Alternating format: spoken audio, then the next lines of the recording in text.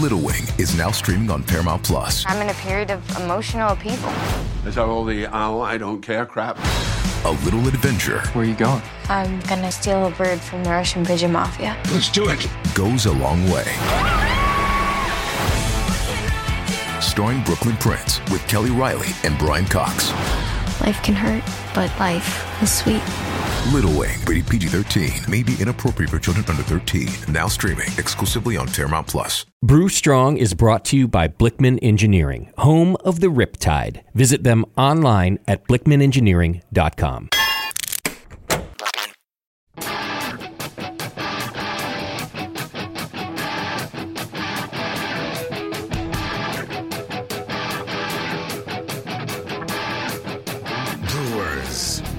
It's time for the beer radio you've been looking for. This is the show that dispels myths, tackles the toughest topics, and makes no apologies for geeking out on beer. Hosted by two guys that drink before they think, Jamil Zainasheff and John Palmer. This is Brew Strong.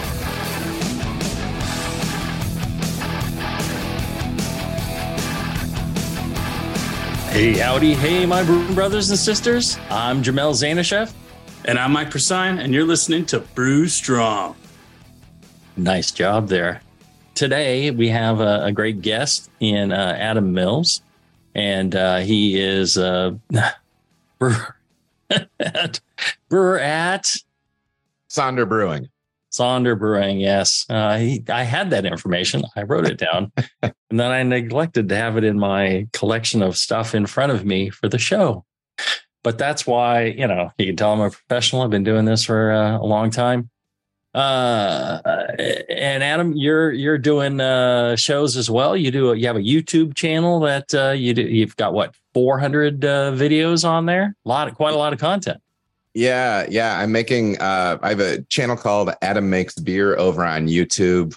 Same thing over on Instagram, but really all my content goes up there, and it's anywhere from informational brew house content, anything from how I break down clean fermenters, how I transfer beers, how I dry hop full brew days, grain to glass stuff. And then including brewer interviews that I do and some live stream Q&A stuff. So, yeah. Nice. Well, and I see you're also sponsored by Blickman Engineering. John Absolutely. Blickman, wonderful guy, just, salt of the earth. And really, he believes in taking care of Michael's also got some Blickman gear. He believes in, giving back to the community, that he works with. So whether that is, the home brewer who's just starting out and wants some quality gear, or the more advanced home brewer who's ready to get up to, one of his Blickman towers, or, somebody who's going to the pro level and, using one of his, tall boy, fermenters that'll fit through a 36-inch door and, nest nice and tight up against the wall. He's got the whole range covered, and he loves to support him by sponsoring shows. And, that is money. That is cash that, could go to his bottom line. He's using it to provide you guys with useful content to make you better brewers. So don't take that lightly. If you have a chance, please, send him a email, feedback@blickmanengineering.com. And tell John Blickman how much you appreciate that he's sponsoring shows like ours and Adam's to help you with great content that will improve your brewing. So I think that's just a great thing that he does, and he's done it for us for 15, 16 years, which is a lot of a lot of cheddar to apply to stupid ramblings of me and other folks. So. Other folks aren't so stupid. Me, I'm stupid. And today, we're going to talk about thiolized yeasts. So, Adam, tell me, what is a thiolized yeast? Yeah. And so, really it's, I think originally it's kind of this outcropping of, how much fruit expression can we get into our beers, especially when we think about IPA. But then on into other styles, there's use case for this stuff as well. Essentially, what thiolized yeast does is it has, and a couple of different companies do it different ways, but essentially they're modified yeasts that have the capacity to free bound thiols. And what that means is thiols are essentially sulfur compounds that are perceivable at a very low level. It does not take a lot of them in order to express in the beer. And they can come from malt, they can come from hops, they can come from other adjuncts. And what these yeasts do is they free them, unlock them, and then make them expressive in the finished beer. Now, by unlock, Michael, you're a chemist. Tell me what he means by unlocking the thiols. What's happening there? Yeah. So in their current state, as they're, before they're acted on by the enzyme, they're bound to larger molecules, either like S-cysteine or it's a glutathione or something like that. And so they're not able to be tasted. And by using these enzymes that are expressed through the yeast, they actually attack that sulfur carbonyl bond and separate right there at that bond. And then now you basically have your cysteine go this way and your thiol compound go this way. And now that thiol compound can be... It's able to interact with the taste receptors, or the aroma receptors in our heads. Yeah. Like you guys are saying, it's a really low taste threshold. We're talking nanograms per liter, which is very, very, very tiny. Right. But everybody wants more. I mean, the thing I keep telling people in brewing is the customer wants the fruitiest possible IPA you can produce. And the only reason that they're really a lot of times looking at IPA is because, there's a lot of, grapefruit and, mango and things like that. And it's, really delicious, of course, but, the customer wants as much as possible. So, Adam, you're telling me this is a yeast that will get me more of that? What kind of flavors are we really talking about? It can be a range. And what I find most commonly is explicitly passion fruit. But they'll also say guava, other tropical type notes, things like that. But yeah, with the way I've been treating it, it leans very heavily in the passion fruit direction. Nice. Passion fruit's a great flavor to have in. Sure. Yeah. If I could throw a couple more in there, there's also, grapefruit, gooseberry, guava, and then even there's certain thiols that express themselves in like a black currant, or even come across caddy has been really, so there's all kinds of them in there. But the ones we want are the passion fruit ones.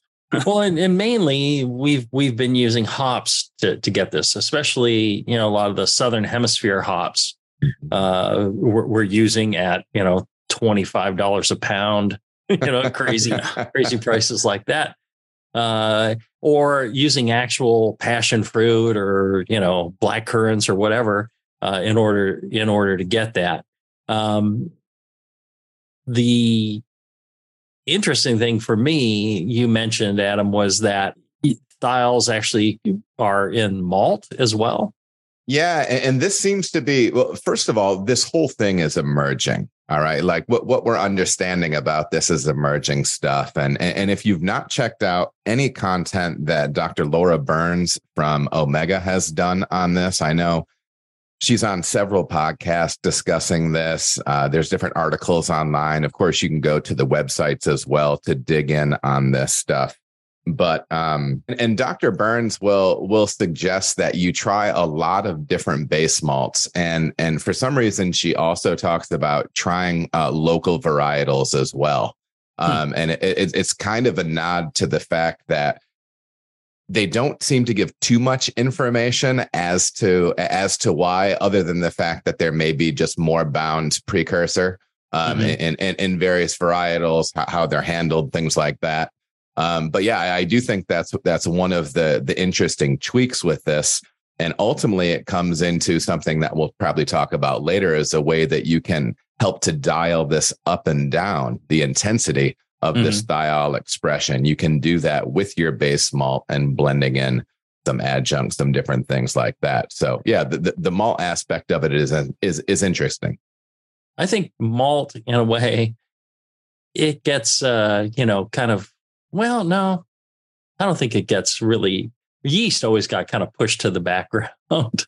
Sure. People focused on malt and water, and they didn't really care too much about yeast. But I think now more focus is available on yeast and more focus is on water. And I think malt's kind of sliding into the background. Oh, and hops were always at the top. But, malt, where it's grown, determines what kind of minerals are in the malt that are useful for fermentation, but also, a lot of other compounds and how they're grown, how much sun it got, the wind, the rain, the air around it all affects what is in that malt. And so where it was grown and, how it was malted will really make a big difference in, a lot of the compounds that are in the mash or in the wort, later on. Now, my understanding, we're kind of getting ahead of ourselves, but my understanding is that you want to use the palest malt for more, thiol expression. Is that correct? Yeah, I've heard some stuff in that direction as well with it. And so, leaning more into your Pils malts, different things like that. And again, even with your Pils malts, make sure to be checking your spec sheets. And if you do want to chase it along that line, make sure that you're getting as low color as you can, if that's something that you're interested in trying out. Okay. Oh, if I could throw in one other thing, there was a lot of talk that I've heard also about nitrogen. So maybe trying to find malts that are low in FAN, or you're not adding any DAP. You're trying to really interesting. All right, I've heard a lot of these lists are. Let's do this. Let's take a short break, and when we come back, I want to hear more about why free amino nitrogen is a problem for the thiolized yeast, or not a problem, but it's something that controls is one of the dials for controlling the thiols you get out of a thiolized yeast. We'll be back right after this. Dreaming of a better sleep? Tossing and turning is not your destiny. And Ollie is here to help. Ollie invites you to sink into sweet, sweet slumber to improve your mental and physical health and overall wellness. More than just melatonin, Ollie's ingredients help you unwind your mind for a delightfully dreamy drift off. Sleep is on the way at Ollie.com. That's OLLY.com. Are you looking for a simple brewing system that's great for all grain brewing, but everything on the market seems to be full of compromises? Blickman Engineering has the answer. The Blickman Brew Easy All Grain Brewing System. The Brew Easy is a complete system with easy upgrades and a beautiful compact design, perfect for any size brewing location. At its core, the Brew Easy is built on two gorgeous Blickman Boilermaker brew kettles, a high-temperature March pump, and either a top-tier gas burner or the new Boil Coil electric heater. The Brew Easy adapter lid allows the pots to stack on top of each other, forming an efficient, strong, and compact brewing setup that comes in 5, 10, and 20-gallon batch sizes. Upgrade your Brew Easy system with full automated control by adding a Blickman Tower of Power temp controller, and make moving around easy with the Blickman Kettle Cart. The Brew Easy is modular. If you already own a Boilermaker kettle, you can build your Brew Easy by purchasing just the modules you need. The new Brew Easy all-grain brewing system. See it today at BlickmanEngineering.com and brew with Blickman quality on your new Brew Easy.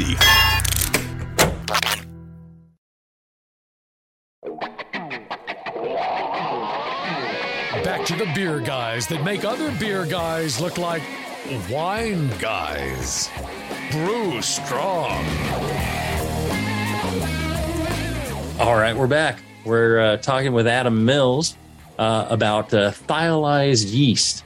The question that Michael brought up was, the point that Michael brought up was that you've heard that the amount of nitrogen in the wort will have an effect on the ability of the yeast to free up the thiols from the malt.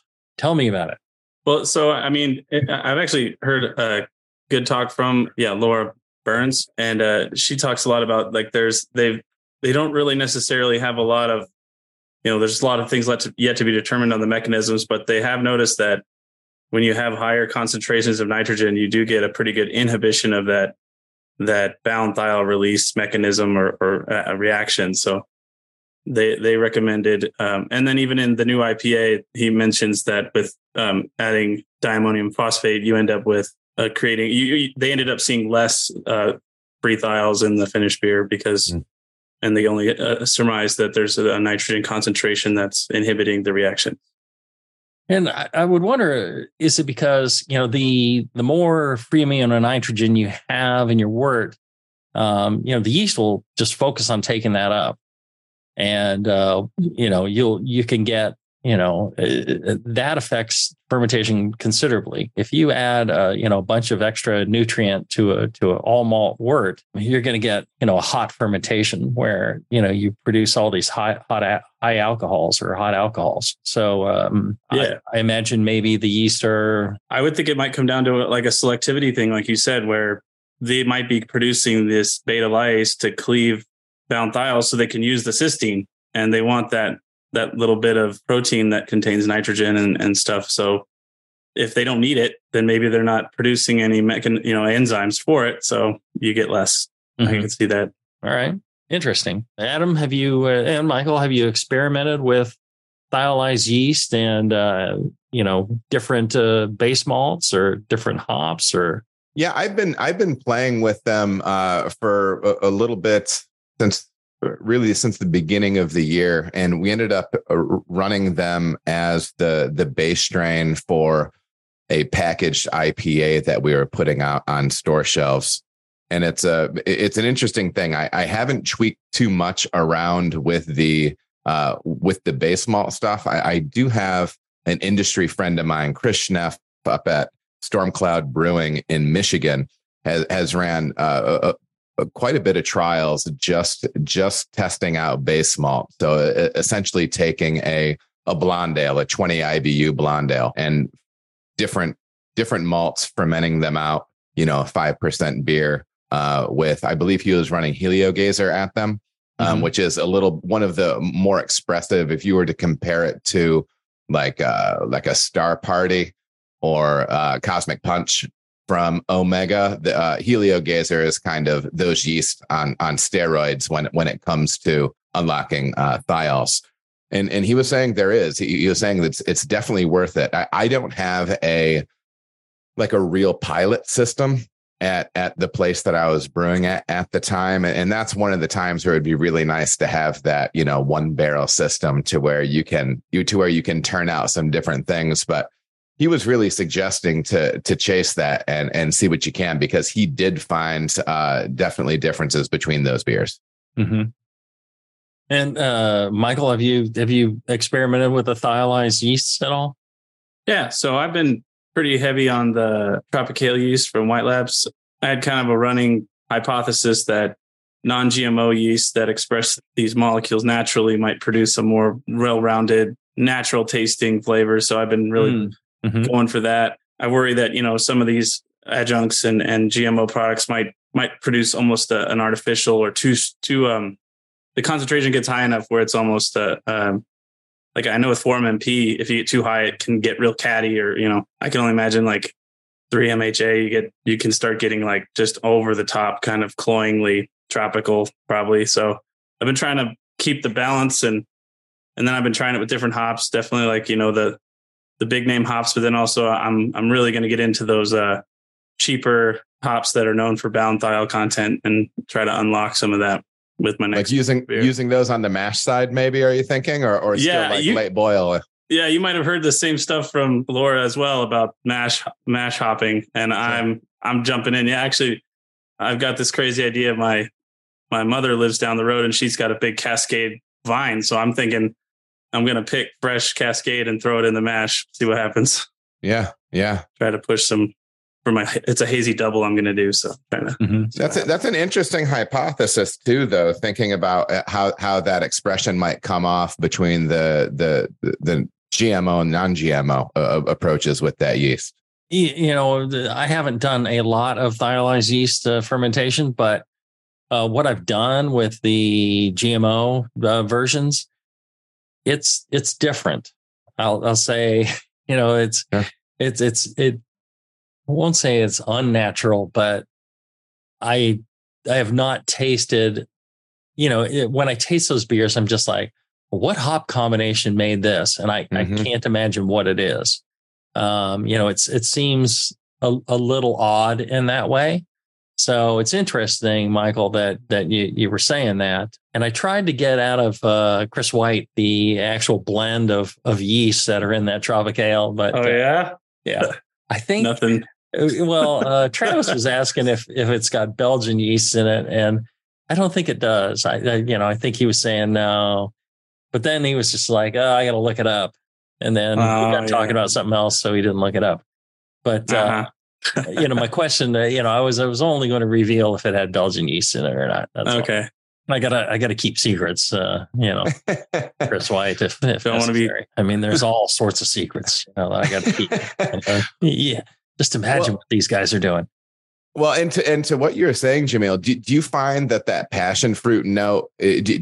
Sometimes I find it very like very flat, like it's I don't know, like it's because when you're saying that it's weird, maybe there's a lack of layer to that thiol expression. Sometime is that kind of what you're saying? Maybe, but I think it's also acid related, because if you add passion fruit to a beer, once that the sugars, the fructose that's in there ferments out, you get it's a bit of a tart fruit, the passion fruit. It's got quite a bit of acid, and I think that may be missing in some of that. So maybe you need to adjust the pH on a beer you might be doing or something like that to get a more natural expression, or maybe it's missing the top note. I don't know. I do know that I do believe that the actual fruit, if you're trying to get passion fruit notes, the best way of getting them is to add passion fruit. Yes. Yes. Well, what do you know? Right. So, when you're adding hops to get passion fruit, there are hops with quite a bit of passion fruit character to them, but they're not passion fruit either. Sure. But they have a taste and an aroma that we are familiar with now after years of brewing, trying to get passion fruit in beers using hops.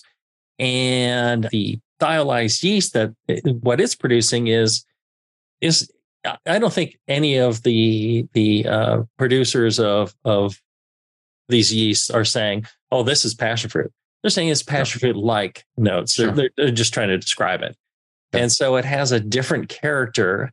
It's got other layers in it that are not the same as adding passion fruit or using these passion fruit hops. So I think that's what we're experiencing. And we just need to decide, how much we like it or not. Sure. What levels to use it. So it's quite an interesting area of exploration. Have either of you done anything to try and regulate the level of these thiol precursors and the amount of thiols in there in the finished beer? Yeah, there's a few ways you can do it, and we kind of hinted at one earlier, and it's interesting because I know some people are using these thiolized strains in hazy type builds for hazy beers, and there's some things about the kind of standard build for hazy IPA, and maybe I'm talking a bit too broadly, but a lot of hazy IPAs are going to have anywhere from 15 to 25% or more of, a flaked product, a white wheat, something like that, or a malted wheat. And when you're introducing those adjuncts into those beers, they don't have precursor in the same way that base malt does. So kind of that somewhat traditional, we'll say traditional for something that's pretty recent, but some of those, that classic type hazy grist bill. If you are going that direction, it is going to be dialing down at least the malt contribution of thiol precursor. That's one way for sure. The thiol precursors are mainly in the husk of the grain. Is that where they're coming from? That's a really good question. I don't know if it's related to husk, but that makes a lot of sense. Do you guys have any thoughts on that? As far as I know, it has to do with the proteins in the malt, and I don't know if that's in like the acrospot. I mean, I could get on the anatomy of a malt grain, but as far as I understand, it's a part of those large chain proteins that, these thiols get somehow bound into. Well, a lot of these wheats have higher protein levels than, your regular base grains. What they're missing is husk. Sure. Yeah. True that. So I know, a lot of the tannins, in malt is coming from the husk. And that's where, why you get a bit of methanol in your fermentations is because of the husk of the barley malt. Mm-hmm. It's essentially like wood. And so you get some flavors from that. I think that's one of the things. It's very interesting that you brought that up, Adam, about wheat kind of diluting down some of the things. I think people don't give enough thought to what the husk of the barley gives to the beer and flavor. There is some flavor contribution to that. Most people look at it as just essentially, filtration bed. Mm-hmm. I think that's fascinating as well. I think there's a whole slew of things to explore that way. Sure. What other ways of adjusting? You mentioned mash hopping. Certain types of hops have more precursors than others. What hops are those? That's what it seems. I mean, just kind of off the top, some hops that you wouldn't necessarily think are going to be bringing some of these tropical flavors. Things like Saaz, Hallertau, Cascade tends to be that. Bittlefru, yep. There's some in that range. I think maybe Calypso is on that list too. It is. That's one where they seem like you can get those into the mash, and then rely on carrying that, having that carry over into your finished beer. It was one of the ideas I was considering running Heliogazer as this base strain for this production IPA that I was going to do. And so I had thought about, maybe if I could do like a small blonde or wheat beer as a yeast grower for this. So it would be easier if you're going to be doing a later fermentation hop, something like that. So it would be a way of keeping the beer around. So utilizing that mash hop beer just as kind of an easy session beer for the tap room, but then really using it as a yeast grower to have consistently fresh pitches of yeast for something that you would be doing maybe on the hazy side. Now, what yeasts are available for the home brewer? Are they all available for home brewers and pro brewers? Are there any that are pro brewer only? That's a good question. I know the Omega stuff seems to be available to everybody. Is the Berkeley stuff as well? I don't think they sell. No. Okay. And I think BSI might have some as well, but I don't know if they're available to folks on the homebrew side. I didn't realize that White Labs was doing or had a thiol blend that they were making as well. That's interesting, and that's not on the genetically modified side. Right. So, yeah. And I know there's also Omega only uses cisgenic modifications where they're only trying to get that expression that from a yeast to another yeast versus I don't know if that Heliogazer stuff uses they're using transgenic modifications. So using CRISPR to take, genes from IRC7 or something with that. I think that's what they're messing with. Another yeast.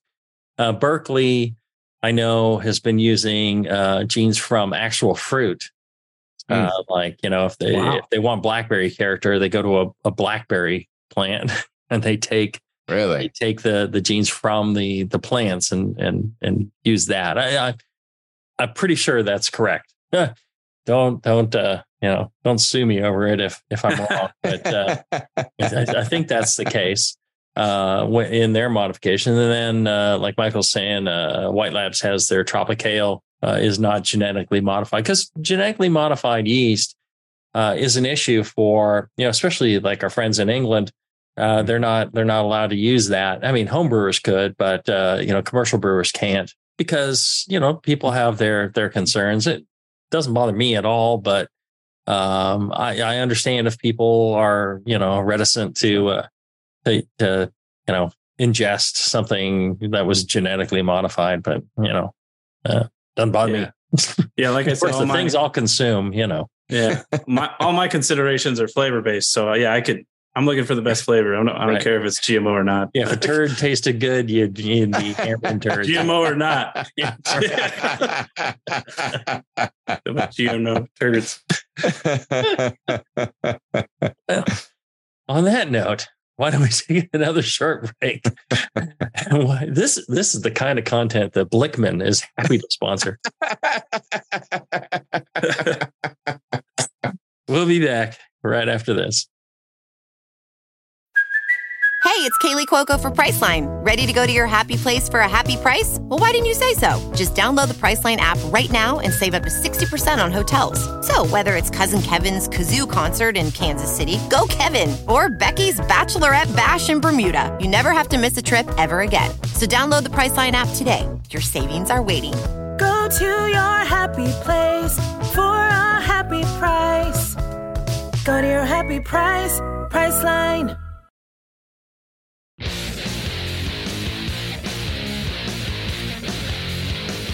Back to the two guys that know how to turn beer into beer. This is Brew Strong.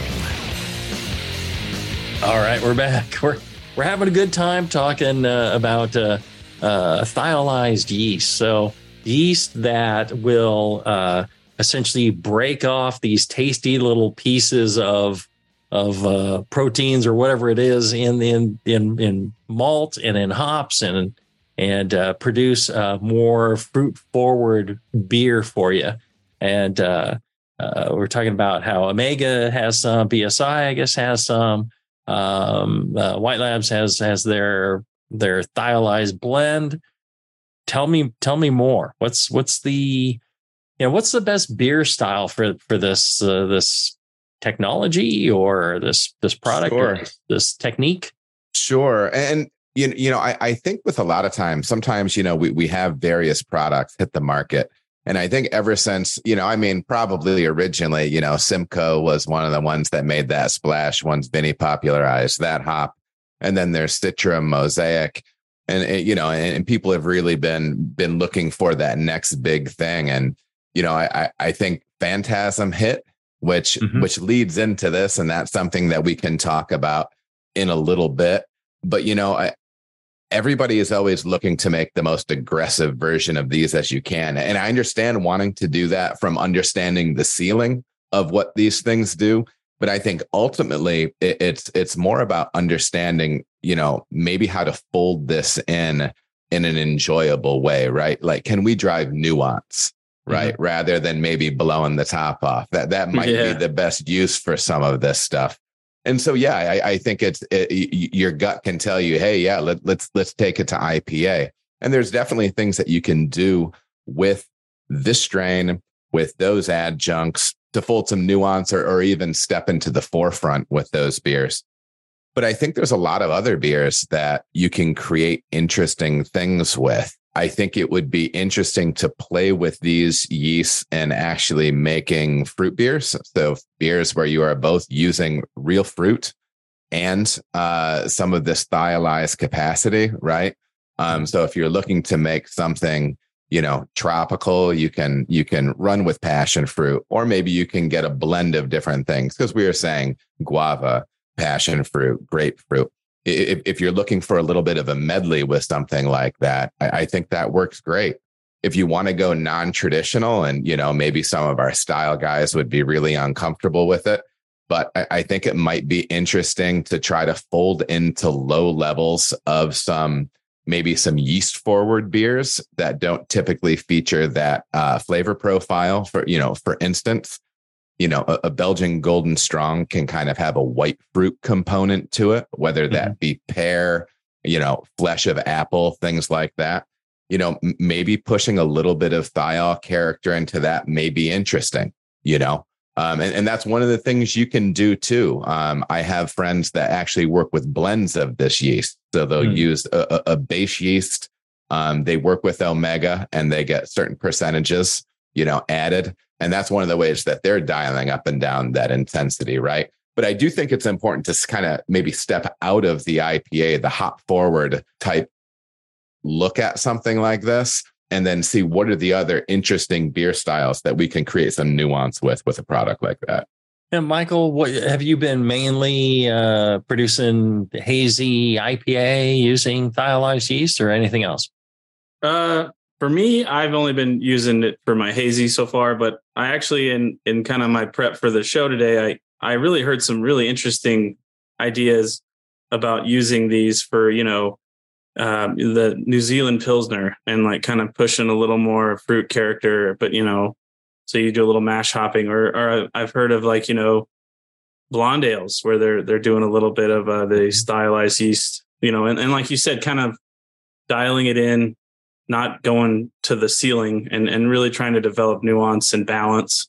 But kind of like some of these beers, like you said, the style, people might get a little bit sweaty on the brow, but you can do pretty much anything you want to add a little bit of that kind of fruity flavor, or even if you're kind of going more for that black currant, it's all in your hop selection and then your process to try to push either one. And you can, with these stylized yeast, push it a little further and make it present in beers that you wouldn't expect, which I think is really cool. And I'm already got the gears turning on like a New Zealand Pils or some sort of thiol blonde.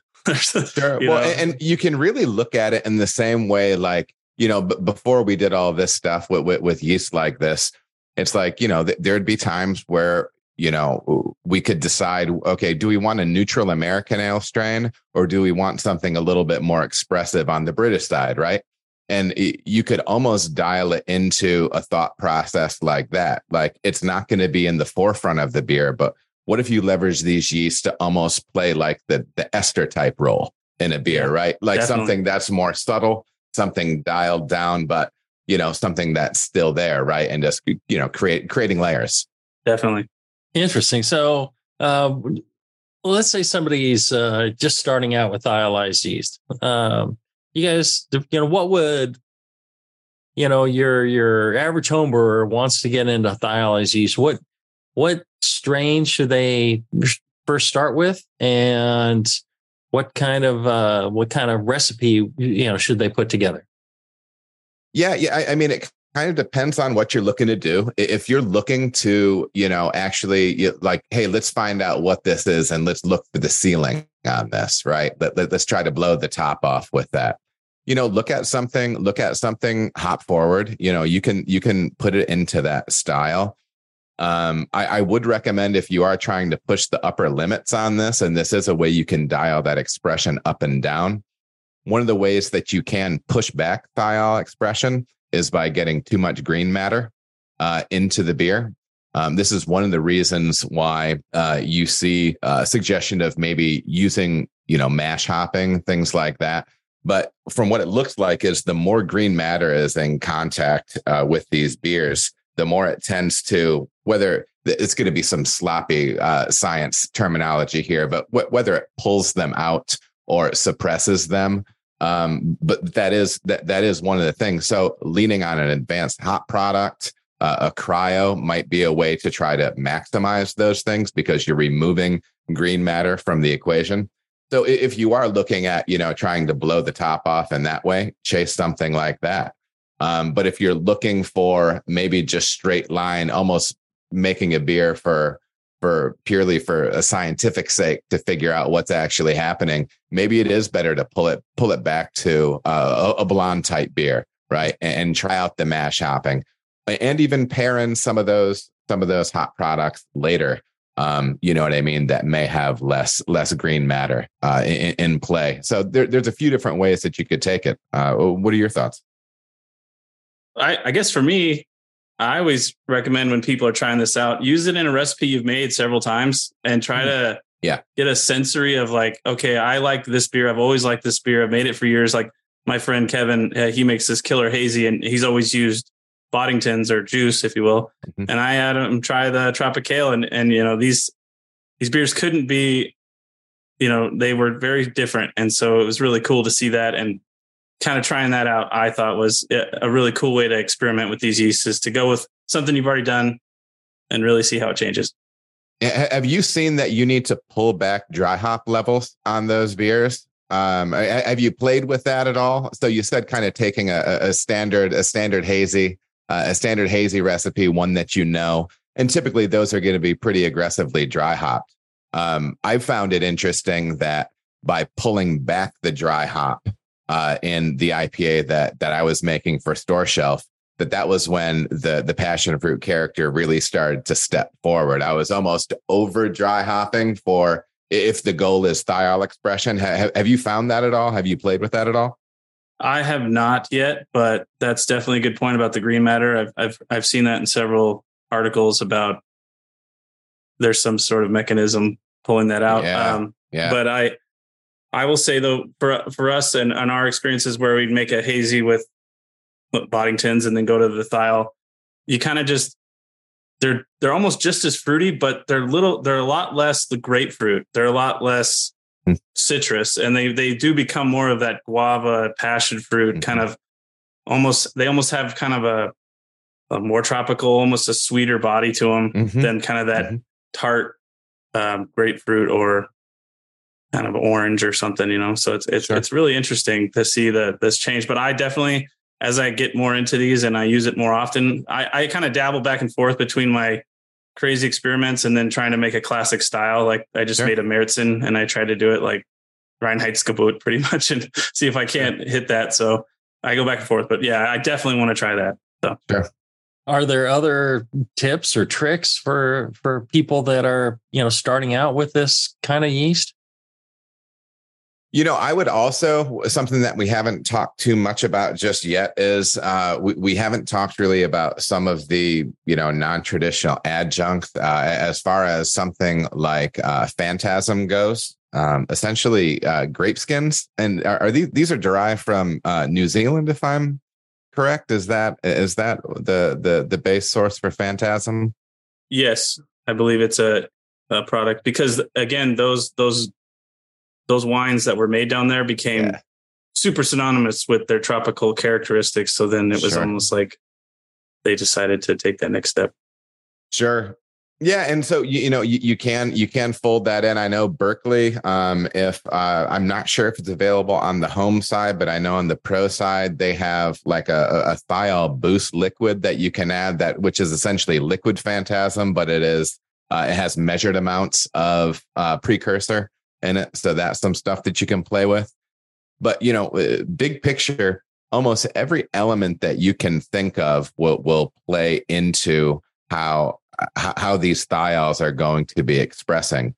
Everything from fermentation temperature, from what I understand, you know, if you're looking to push up on the high side, maybe fermenting a little bit on the cooler side may help you retain some of those thiols. Maybe if you're ramping that temp up to the higher end of the spectrum, you might be, you know, essentially blowing off some of those notes.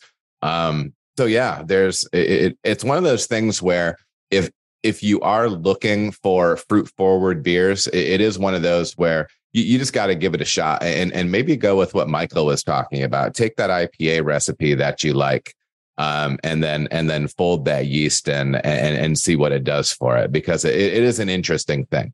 Paul had sent in via email. And I'll tell you, if you guys have questions for Brew Strong, you can send them in to brewstrong@thebrewingnetwork.com.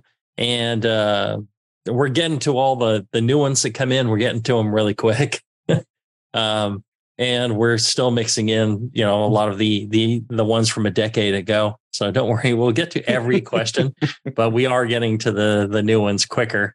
Is one of my focuses now. But Paul had written in not long ago, literally the title of his email was 2023 IPA advice. But one of the questions he had was, thiol yeasts and Phantasm versus Kvike or traditional yeasts? Yeah, I think it's interesting because we kind of touched on, before when we were talking about, what people think are going to be the next big thing in on the brewing side. And there is that time period with Kvike. And I think Kvike is great. There's a brewery that I worked at that was, we'll say, very rustic. And I turned probably about 150 batches with various strains of Kvike. And it definitely has it has its use cases and whatnot. But I would tend to lean toward, I think you can achieve potentially more interesting things maybe with the thiolized side of things and incorporating some things like Phantasm and what we talked about before, various approaches as far as the hops, advanced hop products, cryo hops. I just feel like it's more expressive than maybe what you get out of the Kvike side of things. Again, maybe it won't be your thing going full bore with it, but I think it's more different than the Kvike approach is. But that's just my take. Yeah, my take is I love how many options we're getting, and it's kind of as a craft brewer, you have all of these tools in your tool bag now, and you can, depending on what you're going for, like I make it's a smash hazy pale ale, but I use Voss at Kvike, and then with the Lotus hops, I don't know if there's just a synergy there. I don't go crazy with the temperature. I'm around 80, so it's not this funky Kvike beer. It's kind of got a nice, real good, nice orange citrus note to it, and those are things you can play with. And then I kind of also see the future going forward is I think blending of yeast and looking for expressions that you can't get with single yeast fermentations. Like you said, going 30% thiol and then maybe 10% Kvike and then mixing in some Boddingtons or even trying some other strains and really making your own blend and becoming kind of that mad scientist. And well, that's actually what my buddy's been playing with. He's been playing with specifically blends of I believe Cosmic Punch and Voss the Voss Kvike. You know what I mean? And using that as a way to dial that up and down too. Yeah, I think yeast blending is a great approach. So I don't think it necessarily has to be either or. Right. Because I think you bring up a good point. Yeah, there's a lot of room to play right there. Yeah, yeast blends are really becoming more and more of a thing now. I mean, there was a time where nobody wanted to blend yeast. It was all about pure culture, pure strain, one yeast. That was it. You never had anything else. And now that's something of real interest to modern brewers is blending yeast. So. Quite fascinating. We got some questions coming in from the chat. One of the things, if you're listening live, you can, on Facebook, you click on the comment section, comment link there below the video, and it will pop up a comments page there where you can ask your questions live, and we will get to them on the air. What we're going to do right now, we're going to take a short break, and when we come back, we will have a couple of questions from the chat right after this.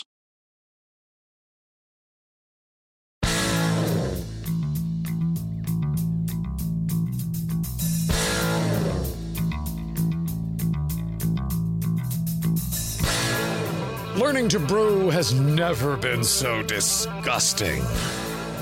This is Brew Strong.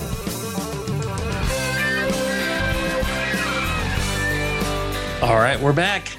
We're talking thiolized yeast and having a lot of fun here. Simon from Italy, he is a professional brewer. He wants to get into thiol beer soon. But in the EU, this kind of yeasts are forbidden. I think that's why we mentioned the White Labs Tropical yeast is something that is not forbidden because it's not genetically modified. So I would suggest, trying that yeast for sure. He said he wants to go obviously hazy and which is the most aromatic potential style. Hazy base of malts and flakes, mash hopping with potential hops like Saaz, then going for shorter boil, same proteins. and Phantasm for the Whirlpool. His comment is thiols should just boost up tropical notes and not overdo thiols. You can get some unpleasant notes if you overdo it. What's your opinion on that? Yeah, I mean, I think so. And he was naming, all the big ways to really, hit the top end. You know what I mean? He's looking at getting, precursor in the mash, precursor in Whirlpool with Phantasm, different things like that. So yeah, if you are looking to moderate that impression a little bit, you definitely don't want to be throwing the kitchen sink at it. You know what I mean? Because maybe you will get that note that's just too much for you with what you want to be doing. Well, and there's some yeast out there that they do this releasing of thiols. Isn't that right, Michael? There's plenty of strains that have free thiol content. I mean, those are more your big name, big expensive per pound strains like Citra, Mosaic. Oh, I mean, yeasts. Yeast that actually unlock thiols from wherever they're bound. Oh, yeah. So there are natural strains. I know on White Labs, they have a big write-up about their Tropicale yeast, and they actually have their assay chart with the different strains and their relative thiolization. And you can go check it out. There's some pretty interesting ones on there that are higher, lower, less, more. You can make your own Tropicale blend. I mean, I think what they do is they probably targeted it and then tried to get the right flavor for you, so you weren't using a lot of like YPL 300 and ending up with a banana bomb on top of your thiol bomb. So yeah, there's some interesting ones out there. It's also possible that, certain yeasts in a blend, since we're talking about blending yeasts, actually work in concert and maybe do a better job of unlocking thiols than the individual strains by themselves. Is that a possibility? From what I understand, the thiolization happens intracellularly. So I don't know that they would have much interaction with each other in terms of the different strains, and then affecting their own biochemistry. Maybe that's where biology is wild, man. You don't really know. The only thing to do would be to try it and just, I think at our level, at least, to try it and see where you end up. That's one of the beauties of being a home brewer is it's not that expensive to try, and you can have a lot of fun with it. Also in the chat, one more question. Eric, he asks, I heard that if you're using thiol yeast, you should back off on dry hopping. Is that true? Yeah, it's really something I found. I ended up pulling a dry hop. I had a standard, house hazy that I was doing for some time, and that was receiving about 4 pounds per barrel dry hop. And when I used heliogaser with it, the thiol expression was there, but it was definitely in the background. It was still very much a hop forward beer as far as the expression rather than thiol forward. And then when I made a different hazy, but still a very similar build, and I pulled back green matter on it, one, because it was just less hops overall. I pulled that beer back to about 1.5 pounds per barrel in dry hop. And that's when the thiol character really jumped. In the beer. Now, part of that could also be the fact that maybe there was not the overall hop intensity competing with the thiol character as well. But I have seen that, and I've seen that suggestion be offered by Dr. Burns and some others, that maybe look at dialing that total volume down of dry hop, and that might help that thiol character to pop a bit more. So the thought is that either the thiols are binding to the green matter, or the intensity of the hop expression is masking the thiols that have been released by the yeast. Does that sum it up? Either one of you? Yeah, I think that's exactly what you guys are saying is it seems like there's I will also add too in that I've heard there was a really good podcast with Laura, and she was mentioning that they noticed with T90 in the Whirlpool, they had a big reduction in thiols. So there's some interesting, almost empirical evidence that if you use some of those fancier products like Salvo or Cryo or Incognito, Spectrum, Incognito, and you try to minimize green matter in the whirlpool, I mean, there's interesting, data. Anything else to on the subject of thiolized yeast? One thing I would just talk about sulfur real quick. Oh, yeah. Sulfur is one of those things that can pop off. And I do believe, and Michael, and you may both have a better idea than me, but are these thiol side compounds, I believe they are sulfur related, correct? Yeah, thiol is like an alcohol, but instead of oxygen, it's a sulfur. I don't think that they're really, next to those, the same sulfides that produce like cabbage or vegetable or, they're not going to be in that same neighborhood. Sure. I haven't had a ton of issue with sulfur, but you will see some stuff on forums, some people posting and saying that they're getting, heavily sulfury beers out of this. Obviously, you want to be doing everything you can as far as, yeast management, yeast health, appropriate pitching rates, everything like that. But they do say that sometimes these beers will kick extra sulfur. And one of the keys with them is giving them, if you do run into that, a healthy conditioning period, they'll say, you don't have to necessarily think about conditioning as far as like a full-on lagering like you would for a traditional German Pils or something like that. But making sure that beer has enough time to take care of that sulfur is something that might be a bit of something to look out for on the back end of these fermentations. Well, there you go. Very interesting subject. I appreciate you guys participating and revealing key things about thiolized yeast. Thank you to our sponsor, Blickman Engineering, paying for the show so you don't have to. If you enjoy the show, make sure you send him a nice email at feedback@Blickman Engineering. His name's John Blickman, the owner of the company. He's been supporting, home brewers and pro brewers for a long time. So just tell him thank you. That's the least you can do. You enjoyed this hour of programming. Until then, everybody, brew strong. Brew strong.